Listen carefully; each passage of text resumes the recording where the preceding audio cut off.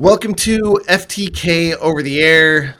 This is a twice-a-month podcast where we talk about forensics and FTK. I'm Justin Tolman here at Exterro, the host of this podcast, and I'm joined by my co-host, Lynne. How are you doing, Lynne? I'm good. The world of forensic product marketing here is alive and well. Doing That's great. right. And ever-changing. We've got a lot of new stuff coming. We've talked about in the past. We're going to talk a little bit about it in this episode as well. But we're shifting gears, I think, just a little bit based on some of our topics before. At least the last two episodes, we've been primarily focused on law enforcement-based investigations or like the academic program, service providers a little bit in our last episode. But in this episode, we want to talk about forensics as it applies to enterprise agencies or corporations or private entities, because forensics is important there. They basically stole forensics from the law enforcement community and have applied what works to their industries. And I guess forensics kind of stole a lot of stuff from the IT departments back in the beginning as well. So it's a mutually beneficial theft, I think. But we were talking before we hit record here about the importance of forensics in private industries. And specifically, we were talking about the medical field. We have a lot of customers in that area. And, you know, we kind of made the distinction that it's not just about corporate data, like what projects they're working on or this, that, or the other thing that are like, yes, a corporation wants to keep those secret and safe, but like medical, that's your mom's data, your data. It's the story of how you decided to try to fly, Lynne. Exactly. Right. We don't need to go through that again. And how forensics works to protect that data.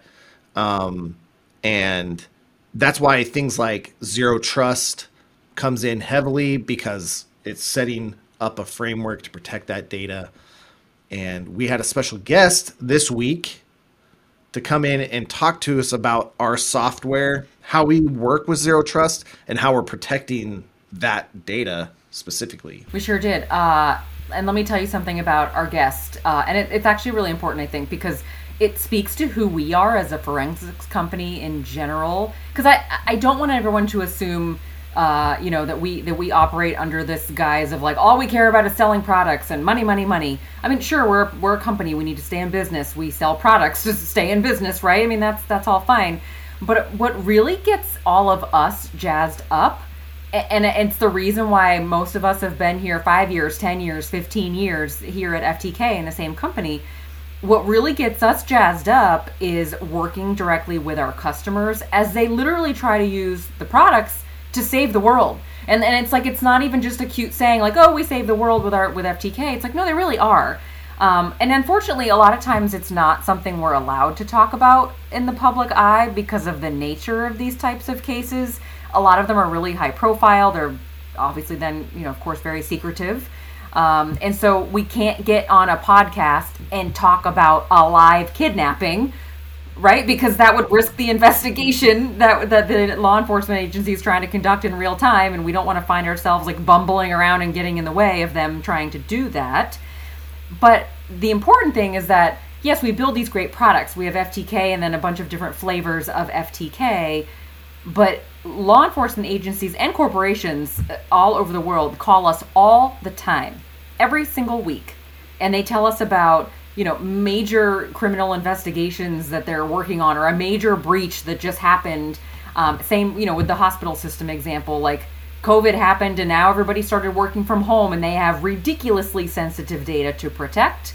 And now everyone's at home with it. And like we said, in Starbucks or, in an Airbnb with it. So we have a lot of customers that are trying to solve real life problems on the fly. A lot of them are here on U.S. soil. Some of them are across the globe. But they're, I think the big ones that our guest today, I think, is probably going to be the most familiar with.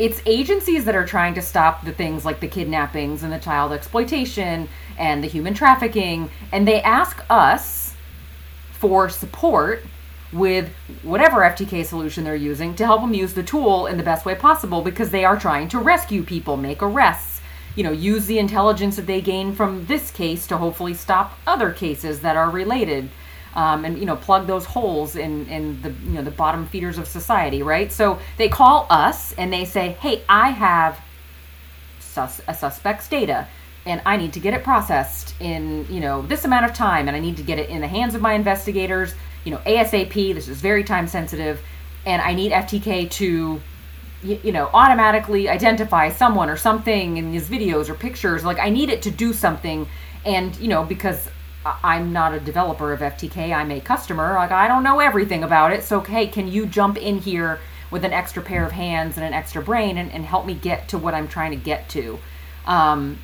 So they are calling us asking for help, like trying to literally in real time identify where photos were taken, where videos were taken, track cell phone pings, look at suspects' computer data and try to figure out where they are. And do you know who fields those phone calls when they come in? I do. It's Harsh Behl. Yeah, it's Harsh Behl. It's our guest today. So Harsh, who do they call? They call Harsh, right? Harsh has relationships with all of these agencies and all these customers. And when they need something, they call Harsh. And he figures out what resources we have here at Exterro, and he makes those resources available to the customer so that we can help them enable their FTK instance to do whatever it is that they're trying to make it do. So the important thing here is, again, Harsh talks to customers every day, and he is talking to the most high profile, most VIP customers that the world has. And he has a very intimate understanding of what they're using FTK for in real life. And so when he comes up with an idea for a product enhancement, because he's on our product management team, part of his job is to figure out what we're going to build and when, what's going to go in the next version of every given FTK product. And so it's not just a list of product enhancements that Harsh comes up with in a vacuum because we thought they sounded cool. The product enhancements that we put out are a direct result of the conversations that Harsh has, being entrenched with all these really prestigious law enforcement agencies and these really big corporations, people who have 3 letters in their name, and we are not allowed to talk about them, right? So, sure. I mean, lots of people breaking into buildings and things like that, right? That's all we can say. So a lot of these agencies are trusting Harsh, right? And so the fact that, we can get him on this podcast and give everybody access to that, that's pretty cool. And these are the types of things, that Harsh loves to talk about. Like, what are we building and why are we building it? And look at all these real problems that have cropped up because of COVID and other things going on in the world. And we plug the hole as fast as we can. And we're usually the first one to get there. And that is why we have, legions of devoted FTK fans across the world. So Harsh is our guest today. He he has the world's most dashing profile picture on LinkedIn. I'm going to go ahead and give him that award. Yeah. Go check out his page on LinkedIn and connect with him there. You should absolutely be Harsh's friend. And so I think without further ado, ladies and gentlemen, let's get to our conversation with Harsh Behl. Absolutely. Thanks, Lynn. All right, Lynn, now we have our guest here with us, and it's a good one. We have Harsh Behl, who is the Director of Product Management here at Exterro. Welcome, Harsh. How's it going? Thank you, Justin. Thanks, Lynn. So glad to be here, and I'm very happy you called. You have a good one today. I have a good one, isn't it? All right. To the audience, my name is Harsh Behl, and I'm the Director of Product Management for the Forensic Suite at Exterro. I came over from the Access Data side of house, so prior to the acquisition, I've been working at Access Data. And in my previous life, I've had the experience of working with a distributor of forensic products, a partner or a reseller of forensic products, and then being an investigator myself, and then had the chance to work in India, East Africa, Middle East, US, and then finally settled in the UK. That's me, Justin. Yeah, that's quite the globe-trotting resume you have there, Harsh. Are you settling down in the UK, or is this just a stop till your next one? No, I think I have to settle down in the UK. My wife loves it here and she's not going to let me move. That, That's it. That's literally the answer right there. Yeah, You're done. You're done now. You're in the UK forever. absolutely. one of the things that I wanted to talk to you about today was FTK Enterprise and FTK Central. FTK Central being kind of the newest member of the family of FTK is adding a lot of cool things. We don't have time to talk about them all today, but one of the things that we wanted to talk to you about specifically, because it's a topic that is super popular right now, Harsh, it's a buzzword, as you know, is zero trust. And specifically, how honestly we were ahead of the game when it came to this zero trust adoption. But we want you to talk about how FTK Central and FTK Enterprise, maybe a little more, how we're in that space in the zero trust area. And you know what? For 1 second, I just want to make sure, because I know everyone in this audience is probably a forensic professional, right? But let's just make sure we all can raise our hand when we say I can succinctly give the definition and understanding of zero trust, right? So when we talk about that in our capacity for our tools, it's the trust no one model, correct? Right? It's the never trust, always verify. So whenever you have a computer in your network that is trying to connect to a server or another computer or whatever is happening, and again, especially now that everyone is working from home with COVID, and they're working from coffee shops, and they're working from Airbnbs, and they're working from all kinds of weird places that do not have like secured encrypted Wi-Fi. They're on crazy public networks. When that computer wants to, like log in and connect to the network, we in the zero trust model, because you might assume that computer is Lynn sitting in her coffee shop down the street just trying to get onto the company network. But with zero trust, it might look like Lynn, it might look like Lynn's computer, but we do not trust. We never trust. We always verify. So even if Lynn 10 minutes ago, before she ordered her latte, connected to that network, if she got up, left, came back, and then tried to reconnect, we were like, I don't care that you just were connected.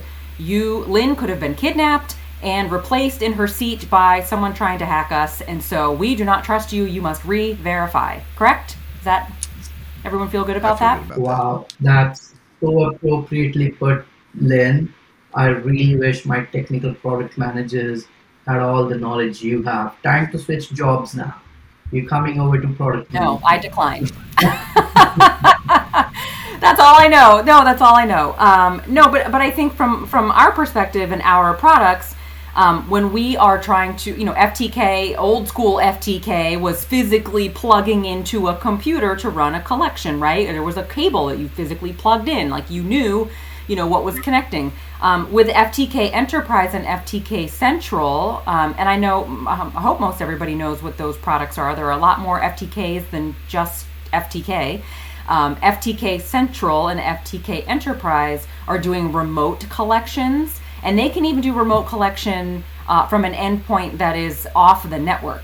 Okay, so that's why this is important, because we're not sitting in offices anymore with LANs and connected physical wires running up through the ceiling to make sure we're all connected to the network in a secure manner. Like, again, we're sitting in an Airbnb because we can. And so our products, it's very important that our products follow along with this zero trust, trust no one. Are you really Lynn, or are you, Lynn's kidnapper? It's very important that we stick to this model and this authentication method, because again, this is very, very hot topic now all over the world, and it's critical that our products follow this methodology. So just wanted to set the level playing field here. I have not been kidnapped, but if I was, I would expect the Exterro network to not let me in. So Yeah. okay, Harsh, tell us more about this as it relates to the products, what we're building, what we've already built, what's on our roadmap, what's important to us, all those things. Sounds good. Yeah. So you very well defined what zero trust network is. Never trust, always verify, and I feel it's that added layer of security which most of the organizations are abiding by now. In the US, there's a mandate that public organizations have to move to zero trust network, and I feel it's going to add a lot of extra cushion, and it's great for organizations to take cybersecurity this seriously, and they're doing all they can to prevent eventually users' data, right? So that's what's happening here. In terms of zero trust network impacting forensics, it's important for the organizations who are today doing incident response and remote collections on how zero trust network is going to impact their workflows. Within zero trust network, no organization is going to have a control where they can call to an endpoint outside of the organization from within the deployed remote collection softwares which they are using today. Take FTK Enterprise for example, right? If we had not built the technology the way we've built, our our customers would be absolutely fractured today to collect over the network, especially if the zero trust network had been implemented, right? But because we had built the technology with the help of site servers, something which allows the organizations to connect to the endpoints outside of their corporate network, allowing them to collect from the off-network machines. It also gives them the ability to collect from within the zero trust network infrastructure. Just to confirm, so when we talk about site servers, that allows us to do those off-network collections. Mhm. We do call them a public site server, correct? Yes, that is correct. We call them public Can you site. make sure to explain to us that they're not really public? Yeah, the public's what a public site server really means is that if an agent you had deployed is sitting in a public network, at a coffee shop, in a hotel, it knows which server do I need to go and talk to send the data back. It's fully authenticated, it's fully encrypted when the data is sent back, and it's sent in the forensic container back so that we can maintain the forensic integrity of the collection. It's very important for our customers to know that um, we authenticate each and every transaction which is happening between the endpoint as well and the site server, and then actually to the AD or to the FTK enterprise. That's how the public site server works. The only reason it is called public site server is that it can talk to public IPs, so that the agent knows that where it has to go and talk to. It's not like any agent can come and talk to this public site server, right? So that's why it's called public site server. Perfect. And that fits into this whole zero trust. Absolutely. That is what enables the organizations to do the collections in zero trust network. The way it works within a zero trust network is that you cannot initiate a collection or a connection internally. So you have to wait for the endpoint to come back and say, hey, I am trying to come in. Can you let me in? And that's where our site server comes in and say, actually, this endpoint looks like I need to verify you. So it verifies it, follows the model of zero trust network, um, you know, always verify. So it verifies the agent, it verifies the data it's trying to send, and once it is verified, it sends the data back to the DMZ or wherever the customer has set up the collection storage boxes, right? So that's how we enable our customers to already do collections in a zero trust network. We can help our customers today setting up the collections via site server. We have a very professional and profound services team who are expert at doing this. And the added advantage with our site servers is that one, you can do off network or zero trust collections, but at the same time, you can abide by the rules of the country in which you are performing the collection. For example, if an entity is trying to collect the data from Europe and they're not allowed to bring data back to US, they can specifically um, design the environment in a way that Europe data stays in Europe and it doesn't leave that GDPR compliance model. So we were already ahead of the game, I would say, and we've had this technology for a really long time. So it's a great one for our customers to utilize it now. One of the things too with this, Harsh, is that one of the tenets or one of the aspects of zero trust is specifically that you have to have an inventory of all your devices and resources. But more than that, you have to be able to respond to them, whether they're on or off the network. It's right there in zero trust, and that agent, whether it's in the network or off the network, our enterprise agent allows us to comply with that aspect of zero trust as well. Not just, yes, we work within it, but we're also complying with the policy of you have to be able to respond. And with our agent, you can create collections, you can remediate, and then in a lot of cases, you can even preview, correct? That is absolutely correct, Justin. That's 100% correct. And I think because the stretch might be is, well, if it's going to be a hassle to do zero trust on these, we just won't trust them when they're off the network and we'll just leave it alone. But a corporation can't do that because one, their resources are traveling, but two, zero trust mandates in the US and many, many other countries dictate, nope, you can't just let things fly. You have to be able to manage them no matter where they are. Yeah, and just to add to what you're saying, right? It's important to have referenceable customers. So I think it's great that we're talking about this today. And I can already tell the audience that we have customers here in the US and Europe using our product under Zero Trust Network infrastructure, successfully doing hundreds of collections. And if any of our customers listening to this podcast would like to, talk to the other customers to learn from them how they implemented Zero Trust Network, how forensic collections are working. We have a few friendlies who are able to become the reference and walk the other customers through it as well. So that's another thing we can help our customers with. We're also looking forward to coming up with some white papers specially designed around Zero Trust Network collections. Lynn is going to do them. So I'm sure our customers will benefit from those as well. I'm sure everyone is so excited and they just can't wait for that.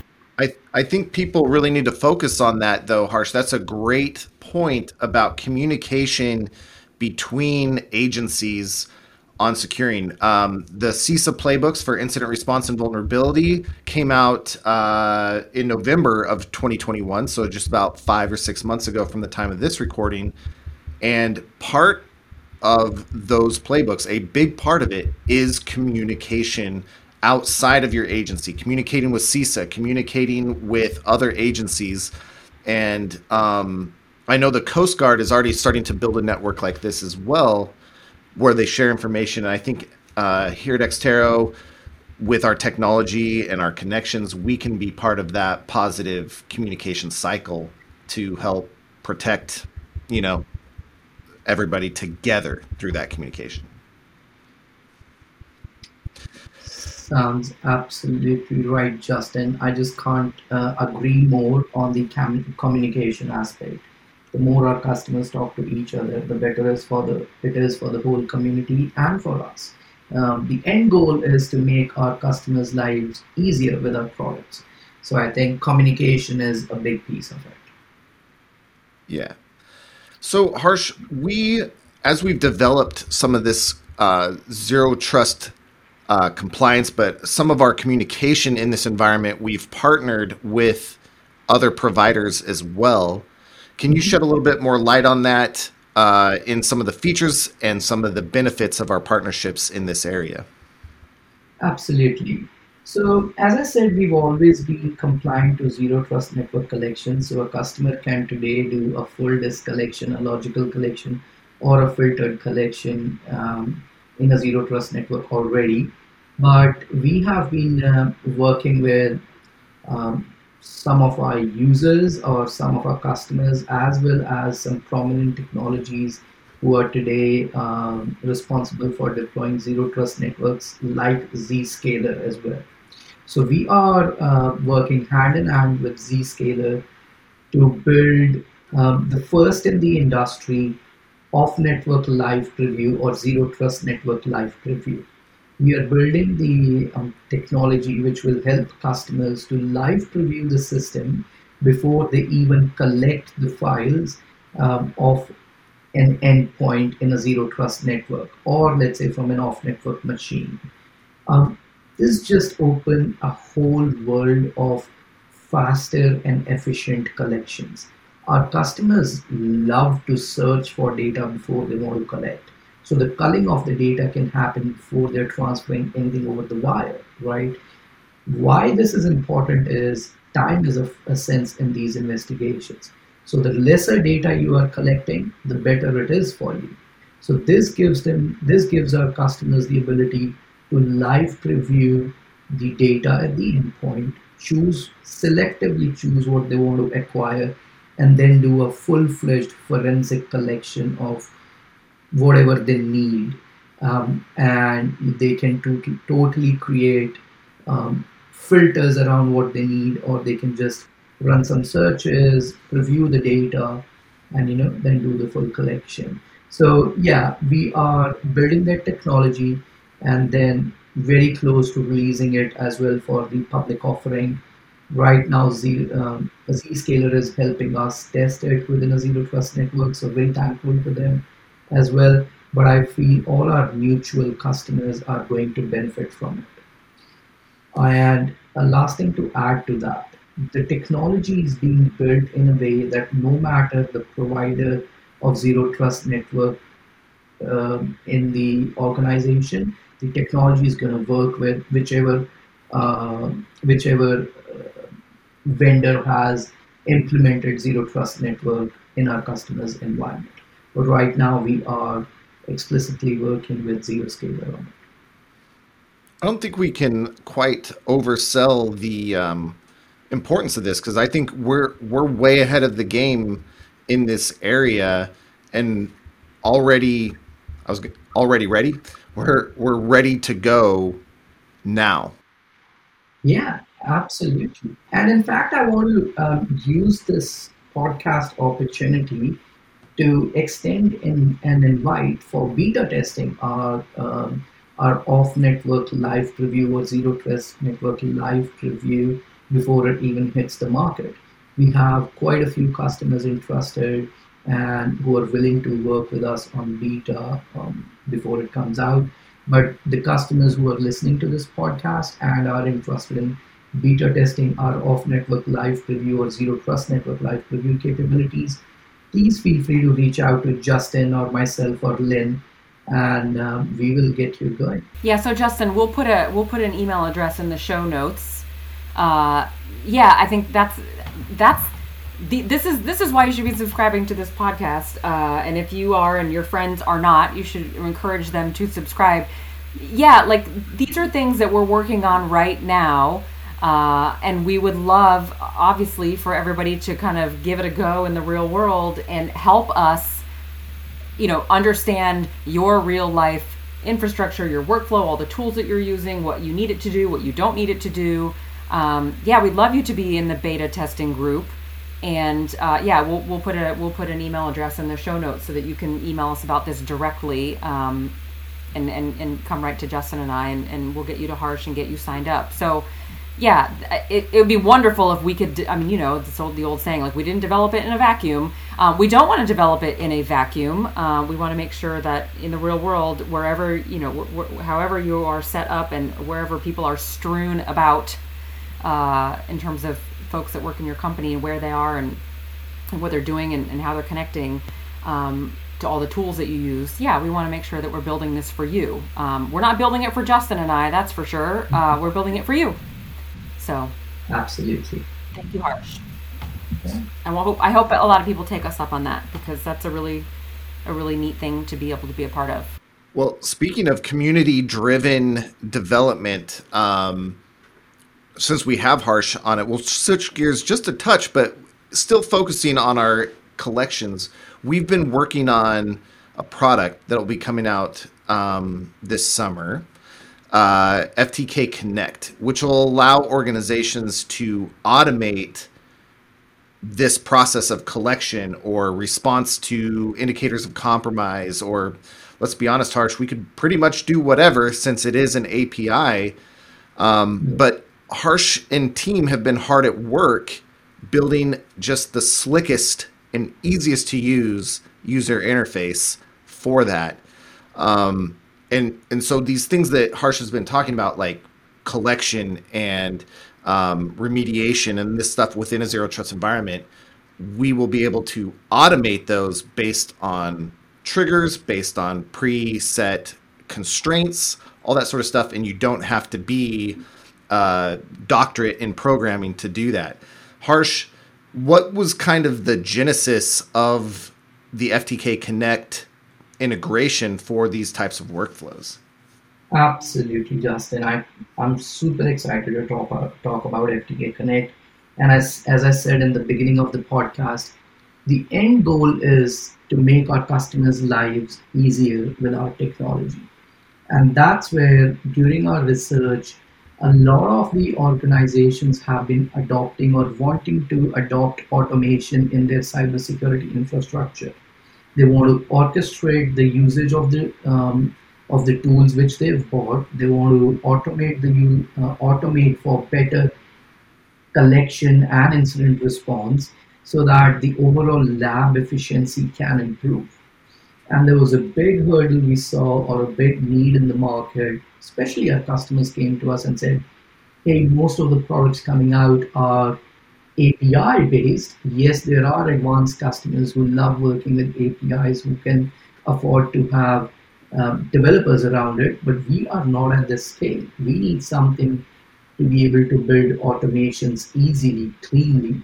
And that's what FTK Connect is all about. We've built FTK Connect to orchestrate, streamline, and automate your daily workflows, so that the time you're today spending on doing the basic tasks of initiating a collection, creating a case, adding evidence, basic search term uh, culling, right? All of that you can automate. So we have been also talking to organizations who today struggle to respond timely to an incident, or in case of an ransomware attack, right? They failed just to collect the forensic image, which might have, along with the memory acquisition, which might have even given them some recovery keys, or at least help them to preserve data from their most important assets. FTK Connect solves those problems. FTK Connect stays ahead of the game, does not need manual human intervention, and allows you to build your own custom workflows, so that the tool can act on it when you are not sitting in front of it. And as Lynn says, it keeps working even when you are not working. And I love that phrase. So that's the whole power of FTK Connect. Lets you build cool automations and execute them at the right trigger point. And in the zero trust network, now relating it back to zero trust network, it makes it a cakewalk for our users. As soon as you get an alert from Splunk, Palo Alto, or even Zscaler, the collections from the remote endpoints get initiated automatically, and you can get and it just transfers or collects the data, and then makes them ready for review by the time you're back in front of your computer. I hope that that helps you understand it in a little nutshell.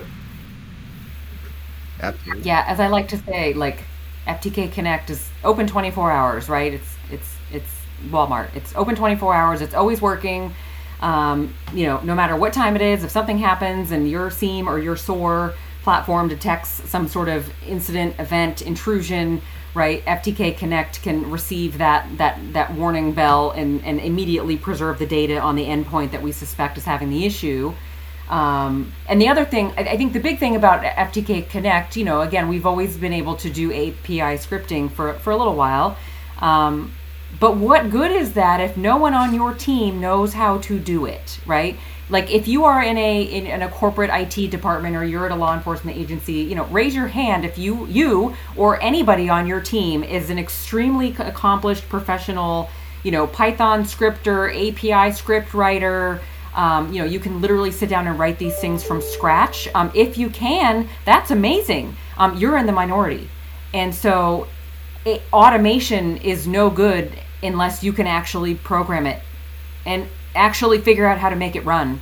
And I think that's the problem in the market right now is that, there's a lot of tools that can run API scripts and you can create your own, but the talent pool of people who know how to do that is not big enough for everybody in America to have one of their own of those people on staff.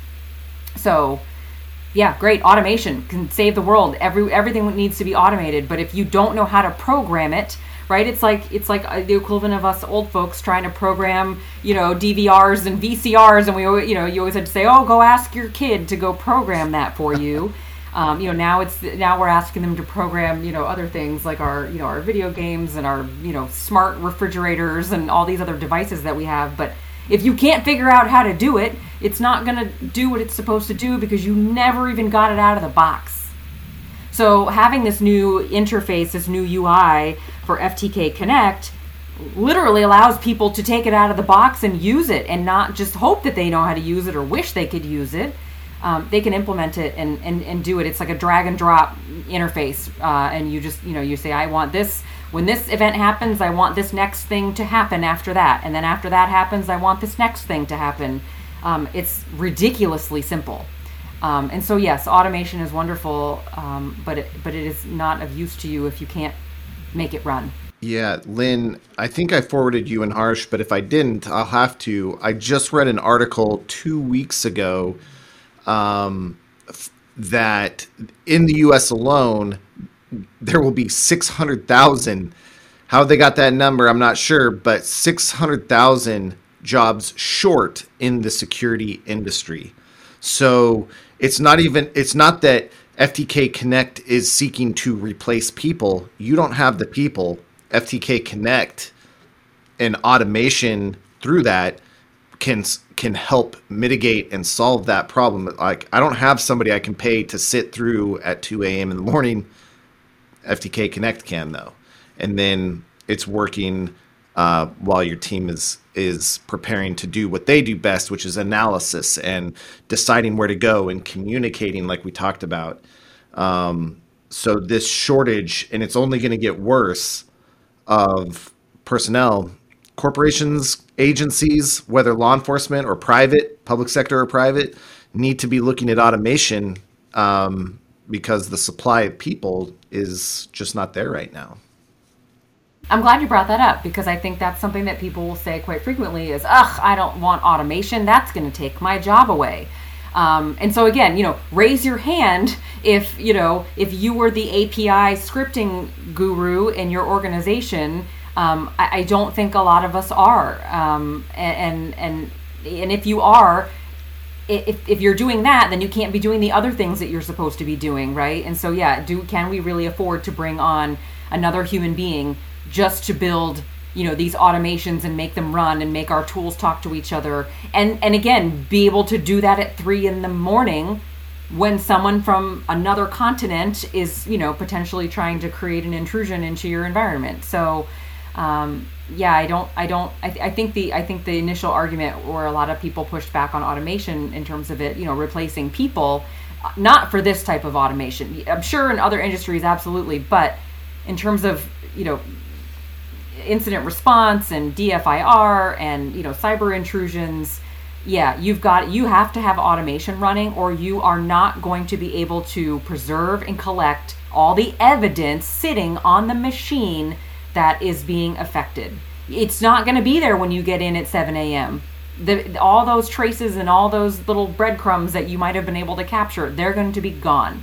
And it will be much, much harder for you to conduct your investigation to figure out, how the intrusion happened and how to plug it so that it doesn't happen again.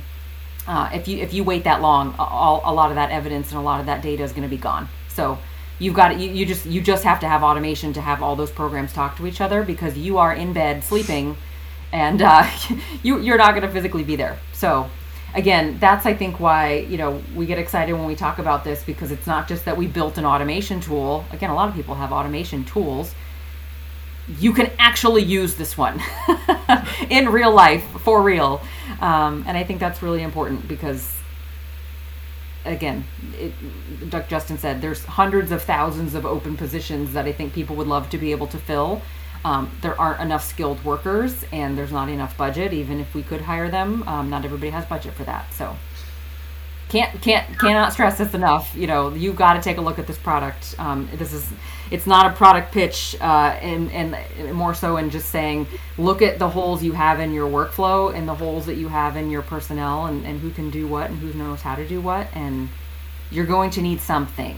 Well, Harsh, since you're in the UK, it's probably about bedtime, since you work on crazy US schedules. Is there anything you want to close out with? Any last messages, call to actions for our listeners here before we let you go back to bed? Yeah, I think it's very important to tell our audience that since the acquisition, Exterro has enabled the old access data technology to improve and offer our customers truly groundbreaking solutions, and we are hard at work. We want to solve the problems of our customers, which are not being solved today, which other vendors are finding it hard to solve, and at the same time offer the same forensics depth and breadth and integrity which Access Data has always offered. So we will always be a true forensic company offering the true forensic solutions to our customers, and we remain dedicated to it. And the more chances we have to speak to you, to our customers, the more feedback we get, the better our products get to make your lives easier. So I want to thank all of your listeners who've been tuning in, who've been using our products, who've been helping us make our products great, and to both of you who've put this podcast together and given me another opportunity to speak to the customers. So on that note, thank you everybody for listening in, and I hope this was insightful for you. And I look forward to many more communications and chats with you. Thanks, Harsh. Thanks, Lynn. No problem. I think that echoes what we said on episode number 1. Remember, we said, spoiler alert, the acquisition's great. It's been going great. That's right. Like they're letting us, take the vision that we have and bring it to life. And Harsh literally brings that vision to life. That is his job at the company, is to talk to all of you out there, out in the world, and find out what you need and what's working and what's not working, so that we can build the product and bring you what you need. And Exterro fully enables us to be able to do that. So, yeah, we're pretty lucky. Thank you. All right. We'll see everybody in 2 weeks in the next episode. And thanks again, Harsh and Lynn. And we'll talk to you again sometime. Thank you, Justin. Thanks, guys. Bye-bye.